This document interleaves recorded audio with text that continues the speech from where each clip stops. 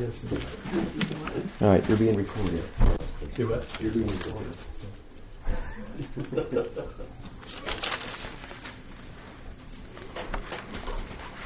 get a haircut? You got any razors with you?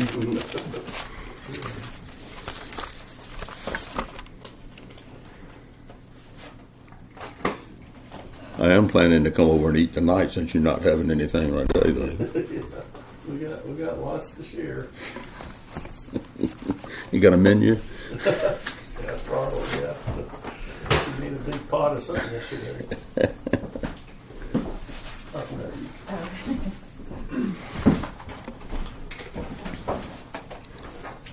Let's pray for a second. Lord, I just pray that your word would go forth and accomplish your purposes. There's so much there, Lord, and so much that evades us, and so much that doesn't stay where it needs to stay, deep in our heart. And I just pray that you would rectify that this morning and cause us to understand things that we don't understand normally, that we would see the light shine on your word, and that we would grow in it. And we ask it in the name of Jesus. Amen. Mm-hmm. I saw this thing, you mentioned God being in control. This is a different take on control. So the representative of the gas company phoned the owner of an expensive new home to make an appointment for the serviceman to come in and light the pilot lights and adjust the furnace. The owner said that was okay, but he wanted to make sure that he was there, because if he wasn't, the serviceman would never get the furnace going. The caller from the gas company insisted that his people were well trained and would have no trouble. You don't understand, the owner said. When your man tries to adjust the furnace, he'll go out of his mind. The thermostat in the entry hall is a dummy. It's there for my wife to play with. Only I know where the true one is hidden.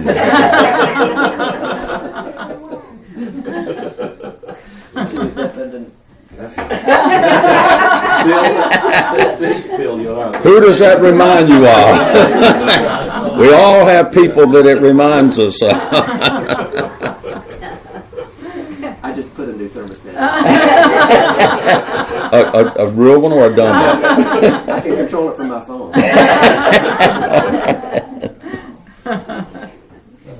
There have been a lot of times in my life I felt like somebody had hidden a thermostat from me.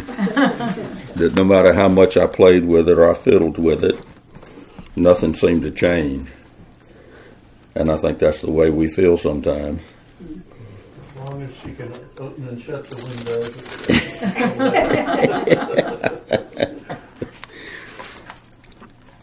We're going to be basically in Genesis 15. And it's one of these chapters that is really remarkable if you stop and look at it closely. And once again, I started in an entirely different direction, which is my want. I was in the book of Acts, and how I ended up in Genesis 15 is a mystery even to me. But I'd like to look, first of all, sort of a preamble. How does all of this fit together? And if you read the Bible for the first time or for many times, it might help if what we started to read, first of all, is Revelation, chapters 20 through 22. And just seeing the conclusion sometimes helps you put things in perspective and can clarify the things that you're reading when you go back to the beginning. If you do start in Genesis, you see that right away it tells us that God intends to establish his kingdom on earth. He's going to establish it with man reigning in righteousness in submission to him. He creates Adam and Eve and to live and to work and to guard the Garden of Eden. And then here comes Satan. And he successfully tempts them both. And then death is introduced into the whole scenario. Creation is cursed. Man is denied access to the tree of life. And God declares war on the serpent. If you look in Revelation in those 2 chapters I mentioned, we see the final resolution. The devil's finally defeated. Man is restored to the intended role he has as a priest before God. And you see the garden is restored again with man. The curse is lifted. And God is fully established. And man again has access to the tree of life. And all this is possible because of the work of the Lamb of God, because of Jesus. And we should look at Scripture, I think, and look at these themes all the way through it. You look at the conflict between the people of the serpent and the people of God, because it's there all the way through Scripture. We look at see how God, how he takes his kingdom and his work of redemption, and he weaves it through the whole story, and how he ties everything together through Jesus. In the earlier parts of Genesis, before we get to chapter 15, first of all, you read about, when you get to Noah, you read about how corrupt everything has gotten. That God looks at it and all he sees is wickedness and no end to it. It's so bad that God says, it repents me that I've even made man. And so he sends a flood and he wipes out everybody except Noah and his family. And then after the flood, God makes a covenant with Noah never to end the world with a flood again. And he sends his rainbow as a covenant pledge. Noah lives another 350 years after the flood, and he dies when he's 950 years old. So I've got a long way to go. So I'm not worried about the virus. I mean, good, that's pretty young, you know. Noah's sons, 3 of them, Ham, Shem, and Japheth, and their families spread out and cover the earth and repopulate it just as God had commanded. But it wasn't long before people forgot about the flood, which is normal. We always forget. So you go a couple of 100 years and the flood is a distant memory. In fact, everybody was killed in the flood, so all you've got are the stories. And I imagine people then thought maybe it was a fairy tale too, just like they think some stories in the Bible are fairy tales now. So they gather together, the people that are many, many people now after the Shem and Ham and Japheth and their families have repopulated the earth. They gather together in the land called Shinar, and they decide to build a tower to reach to the heaven because they want to be like God. And God says, that's not going to happen. You're disobedient. He confounds the language. Nobody understands each other. They all scatter. Around 350 or 60 years after the flood, just a few years before Noah died, Abraham was born to his father Terah. And Terah is a descendant of Noah's son, Shem. So when he's 75 years old, God calls Abraham to leave his home and go to a place that God's going to show him. You've got a pagan living in a pagan land, hearing God believing God, leaving everything, and going to an unknown land. And God promises him that he's going to make him and his descendants into a great nation, and that his people would be a blessing to all the families of the earth. This is in Genesis 12. And then you see the story continue with the story with Abraham and his nephew Lot, and they're very wealthy. And they've got so many flocks and herds that there's not enough land for both of them. So they decide to separate to provide enough for their flocks and their herds. And Lot looks and sees a place that looks really, really great. It's lush. And so he goes to live in the valley, and Sodom and Gomorrah and some very wicked cities are there too. The next thing you see is a battle of kings. You've got 4 kings against 5 kings, and it's kings in the Bible are kings of cities. It's like a king of Raleigh or a king of Durham or a king of New York City or something like that. So it's not a king like we think of a huge country. But anyway, you've got 4 kings fighting 5 kings. The 4 kings win. They sack the cities, one of which is Sodom, where Lot's living. They lead Lot off and the rest of the captives with all the things that they have taken, the booty you would call it. And Abraham, who's a rich man, takes his servants and he goes after them. He rescues Lot, sets him free. And then we see Melchizedek, this strange, mysterious figure that Abraham pays a tithe to, a tenth. And Melchizedek blesses Abraham. That's sort of the background as we get into chapter 15.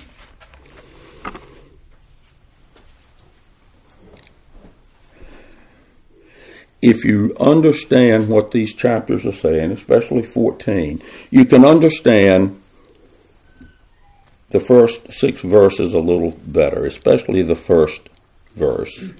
But in the 15th chapter, the first 6 verses read, after these things, after what things? After the battle, the word of the Lord came to Abram in a vision, saying, do not fear, Abram.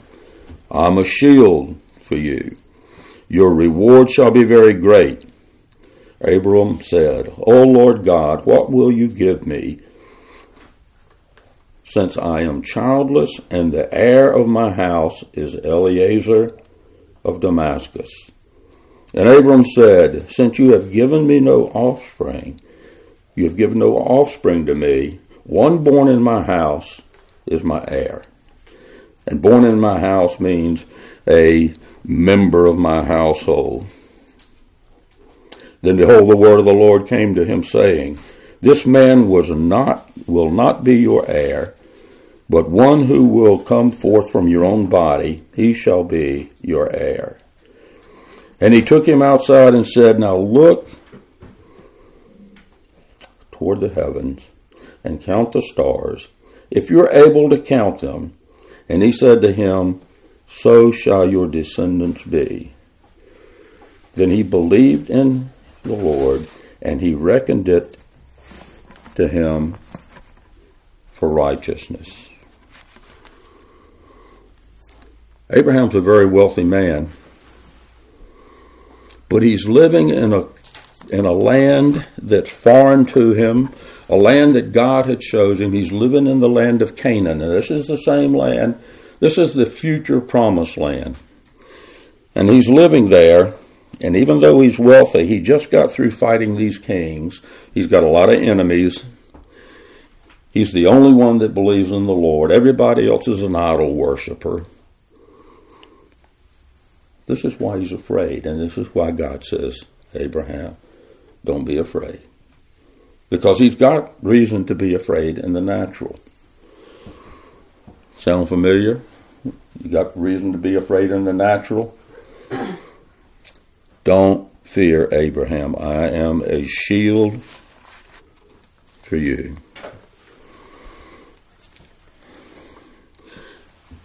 it's rather difficult to have descendants as plentiful as the stars when you don't have a son. Mm-hmm. That's kind of, difficult to grasp, and it might be a little hard for anybody to understand. It'd been years since God first made the promise to Abraham. It's back in chapter 12, where he said, I'm going to make a great nation out of you. And still Sarah doesn't have any children. So Abraham assumes that his servant Eliezer is going to be his heir. And this was a common practice back then, to take a servant, and this servant is going to be the head of your household. He's the one that's going to take care of your burial when you die, and he's the one that's going to inherit your possessions. So this is Abraham's thinking. But God says, that's not going to happen. It's not going to be Eliezer. He says, you're going to have a son, and then he takes him outside and shows him the stars. And he says, your descendants are going to be like the stars. They're going to be countless. And if you ever forget the promise, go outside and look at the stars.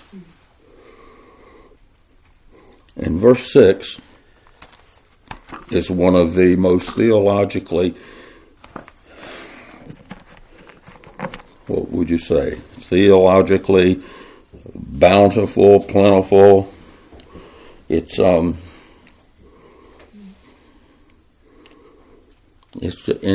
of the most important theological comments you're going to find in the Bible. And verse 6 again says, and he believed in the Lord, and he reckoned it to him as righteousness. Abraham believes, and God counts it as righteousness to him. When we believe, what happens? God counts us as righteous. It means you're mine. And that's what it means here. And this is what it means all the way through the Old Testament. That's why people look back to Abraham, because God counts him as righteous. He counts him as the father of the faithful again and again and again. It explains probably better than any other single verse in the Old Testament how the unrighteous can stand before a holy God, because it's all of God. What did Abraham do? He trusted God. He believed God. Works, he didn't. So he trusts the Word of God. Everything in the natural said it couldn't happen. Abraham's old, and he's going to get older before the promise comes. He's going to be 90, he's going to be 100 years old, Sarah's going to be 90. So we've still got another 15, 20, 25 years to go from this particular time before the promise of God. And it's already been a period of time since the first promise was given. So you talk about being faithful, you talk about waiting, you talk about not getting impatient because God hasn't answered your prayer yet. Try to be Abraham and see what you think. But Abraham believes God. And God counts it as righteousness. He credits righteousness to Abraham because he trusts God, because he puts his faith in him. And it's through Abraham's descendants, the nation of Israel, that God sends his son, the Savior, who's going to bring righteousness to a world full of unrighteous people. God credits to us the righteousness of Jesus. And after Abraham had righteousness credited to him, he went out and everything in his life was perfect after that. Not happened, does it? He still had troubles. He still had many difficulties to go through. He was righteous before God. The troubles did not end, because God doesn't do it that way.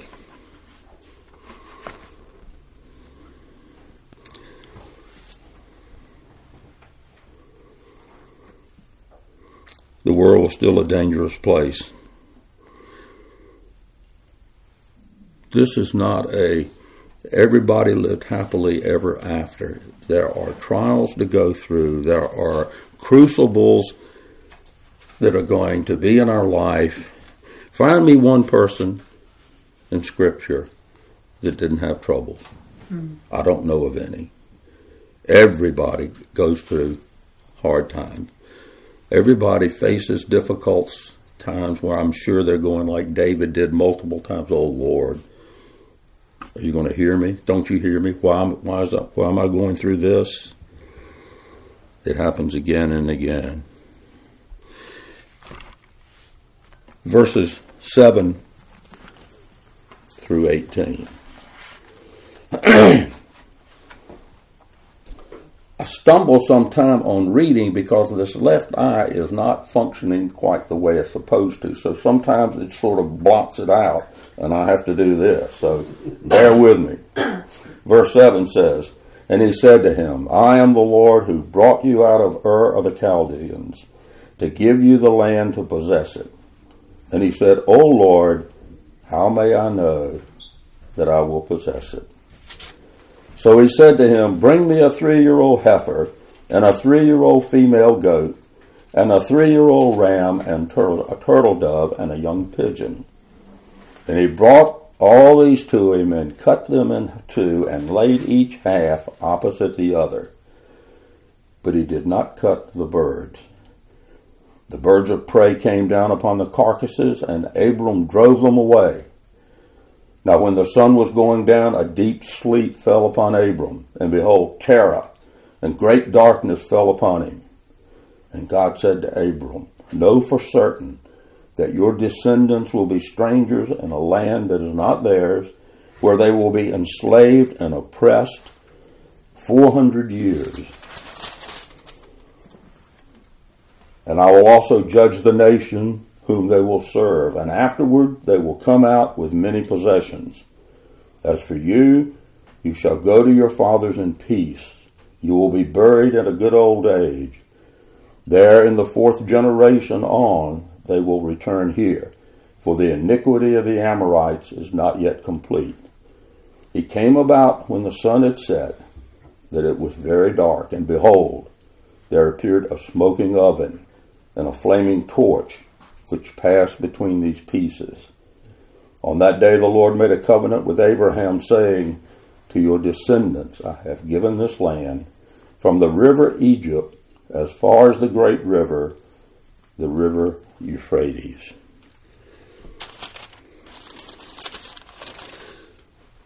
Abraham, the scripture says, believed God. And yet what do you see here? He says, How may I know that I will possess it? Possess what? The land that you promised me. How am I going to know it? If you remember back in the New Testament, the Lord appears as an angel to Zechariah, the father of John the Baptist. And he says, You're going to have a son. And Zechariah says, No way.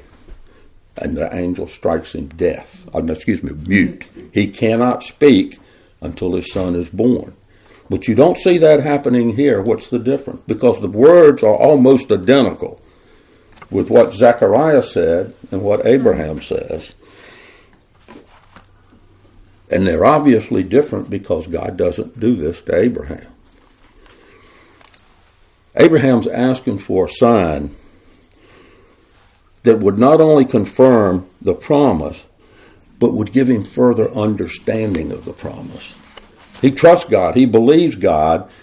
But God, I don't understand this. And God knows his heart. He knows he's not doubting God. So there's a great difference, even though the wording looks the same sometimes. Because God, as he says, looks at the heart. He knows those that believe and those that don't trust his word.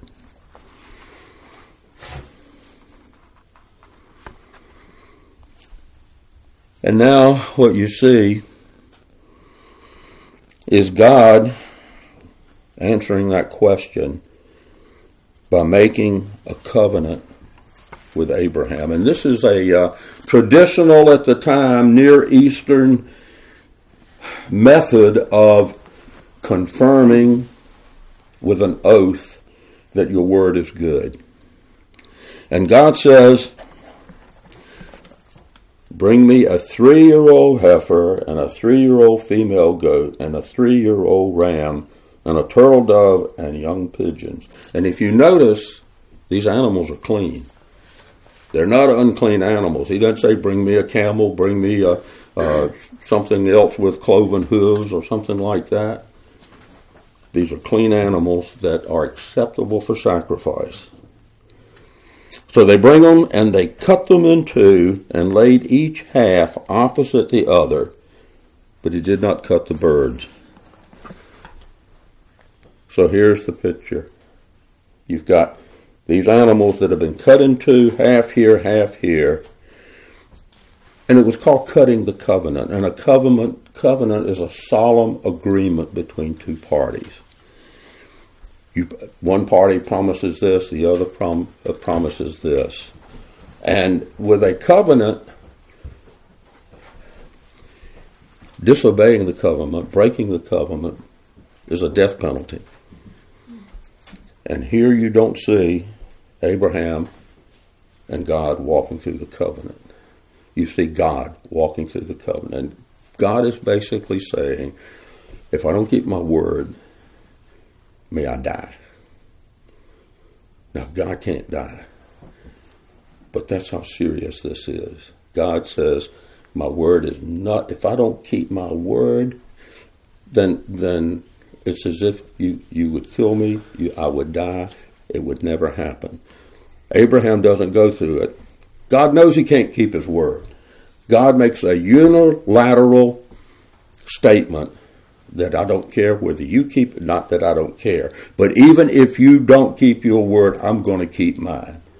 I'm going to give you this land. It's going to happen. Now, it might be 400 years before you get it, but it's going to happen.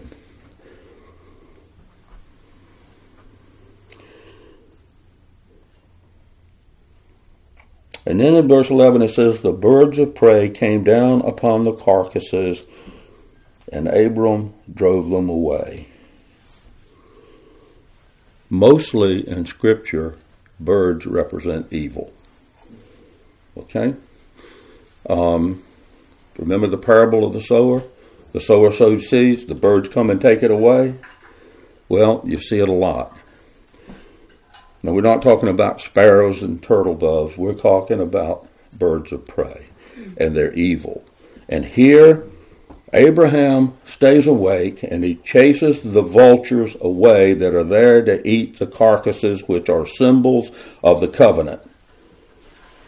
It's a symbol of Satan always trying to distract, always trying to cause the covenant to be broken. And Abraham stays awake, and he chases them away. So Abraham is saving the covenant because he's alert. He's waiting for God to walk through. God says, I'm coming. And so Abraham is vigilant, and it's a call to us not to be sleepy, not to turn away, to be vigilant and to wait on God.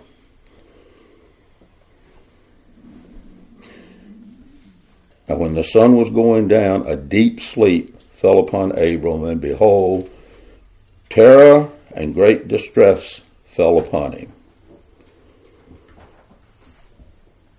Why in the world did terror and great distress fall on Abraham?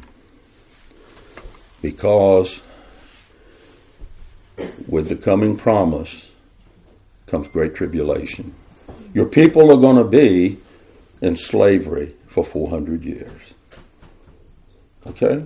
These descendants of yours that are going to spread out throughout the whole world, be like stars of the sky, are going to go through great tribulation. They're going to be a slave in another country that's not their own.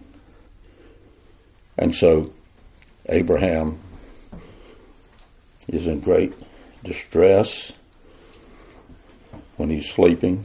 And then God says, know for certain that your descendants will be strangers in a land that's not theirs, where they will be enslaved and oppressed for 400 years. You know, what's interesting here is that if you look in the book of Jeremiah, in the 34th chapter,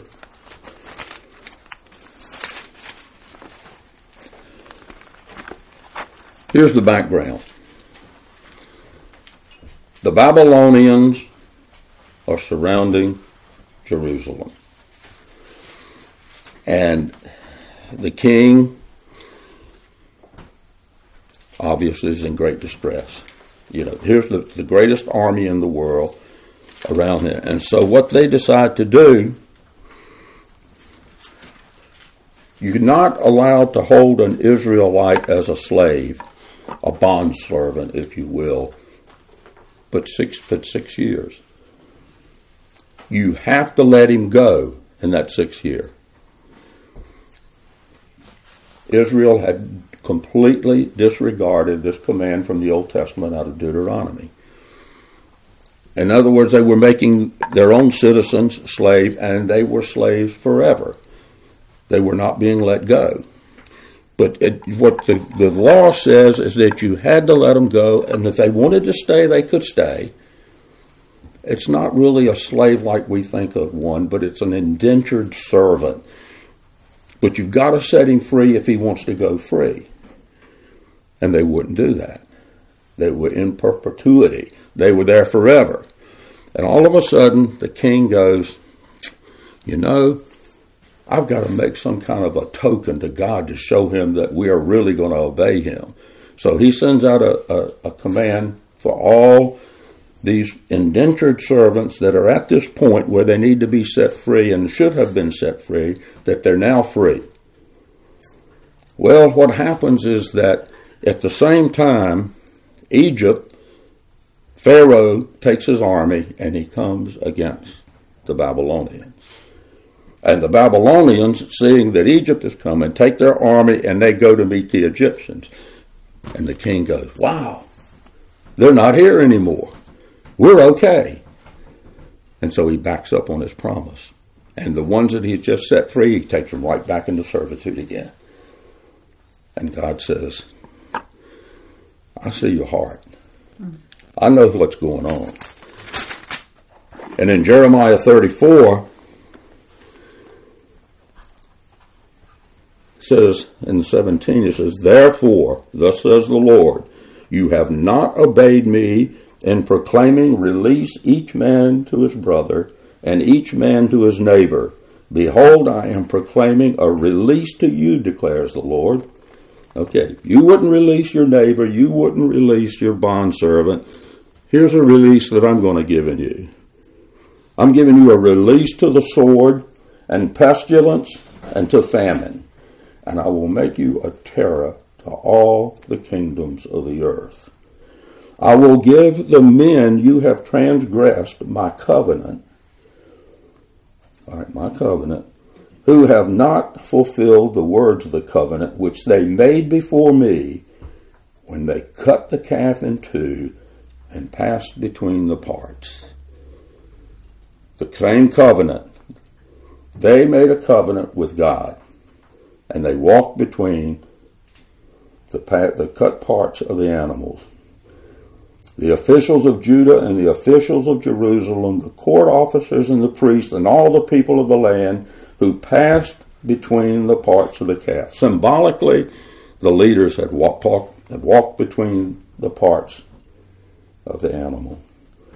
I will give them into the hand of their enemies and into the hand of those who seek their life, and their dead bodies will be food for the birds of the air and the beasts of the earth.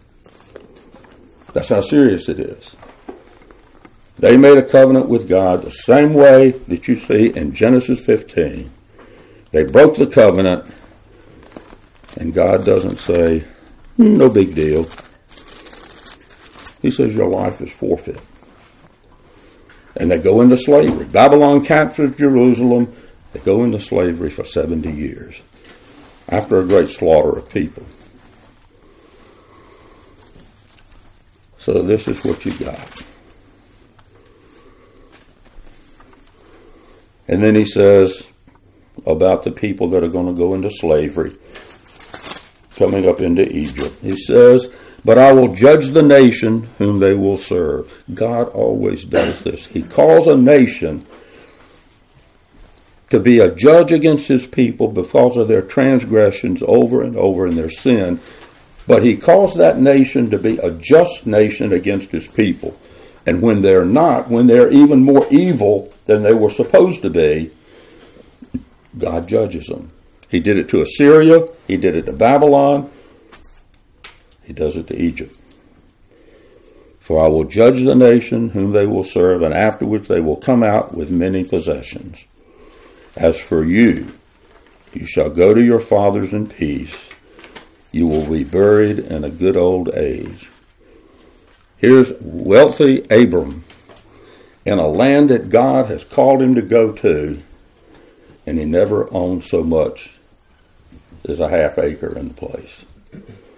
They're going to inherit the whole land, and all Abraham ever owns in the land of Canaan is a burial spot. But he trusts God. He believes him. Now, God doesn't call us to believe for a short period of time. He calls us to believe, period. He said it. It's carved in eternity. Then in the fourth generation, they will return here. And here a generation is not like 40 years in the New Testament. They're talking about a generation that means basically 100 years. So in the 400 years later, they're going to come back here. Why not now? Because God's got a plan. He's always got a plan. And it always started at the beginning. He didn't change it halfway through or 2/3 of the way through. And the plan is, this is what's going to happen in the Garden of Eden, and this is what's going to happen here. He had given the land to the Canaanites, but it was a conditional thing. Just like he gave the land to Israel, and it was a conditional thing. And when Israel got to the point that they broke the way God had said you're to live in the land, when it got to the crushing point, God sends them into captivity for 70 years to teach them to obey God. Well, the Canaanites, he gave a little longer to. They had been there, and the Amorites were the ones that were sort of the symbol for the whole Canaanite people. He says, I'm giving them more and more chances and more chances. But there is a time, if they don't stop, it's ended. And at that point in time, the iniquity of the Amorites was still being filled up. God was giving them more chances, and more chances. But it comes to an end. And when it came to an end, God sent his people in, and he conquered them. And he kicked them out of the land. So that's what happens. When their iniquity becomes full. You know, sin,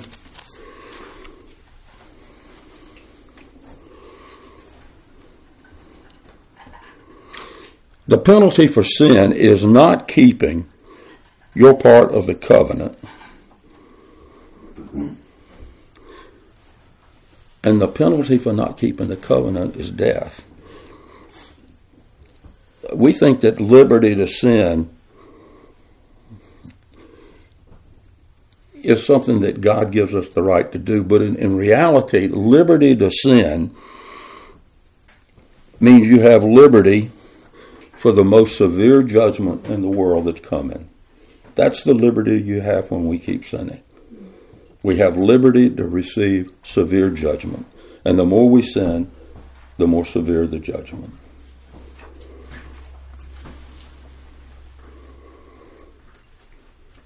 It came about when the sun had set, that it was very dark. And behold, there appeared a smoking oven and a burning torch, which passed between these pieces. It's a theonomy. It's a picture of God. In in Old Testament terms, a symbol of God, a smoking torch, or a smoking oven. a flaming torch, and you're going to get different interpretations on what it means. But it means God walking through and declaring an end of himself if he fails to keep his word. And on that day the Lord made a covenant, a solemn agreement with Abraham, saying, to your descendants I have given this land, from the river of Egypt, the Nile, as far as the great river, the river Euphrates. They're going to come back. In my time, when I say so, they're going to come back. They're going to inhabit the land. So this land you see that you've got nothing to do with right now, you don't own a piece of it, I'm going to give it to your descendants. It's going to be like the stars in the sky, like the sands at the seashore. More than you can count. This is Abraham believed God.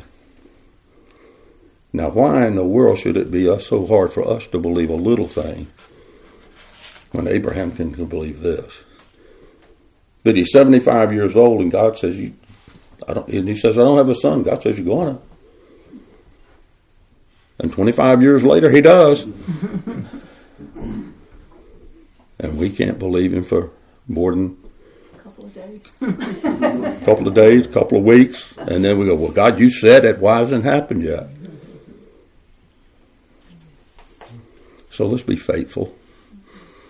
Let's don't turn aside. Let's don't get angst or be engrossed or enveloped in angst and terror and what is it Jesus says over and over again? Don't be afraid. Fear not. And that's what he says here. Let's pray. Lord, help us to understand and believe your word. Lord, we know that we're but dust. But we call on you to help us, Lord, to help us to be like you. We've been created in your image, Lord, and I pray that that image would grow and not diminish. And it would grow because we put our faith in you, our trust in you. We know your word cannot be altered, that it's set, Lord, and that you stand behind it. You've cut a covenant with your people. And you said, if you believe in my son is the one that takes the curse. The curse has been put on my son on behalf of you. Lord, we're just so grateful. We have no words to express the gratitude and the awe of who you are. Thank you, Jesus. Amen.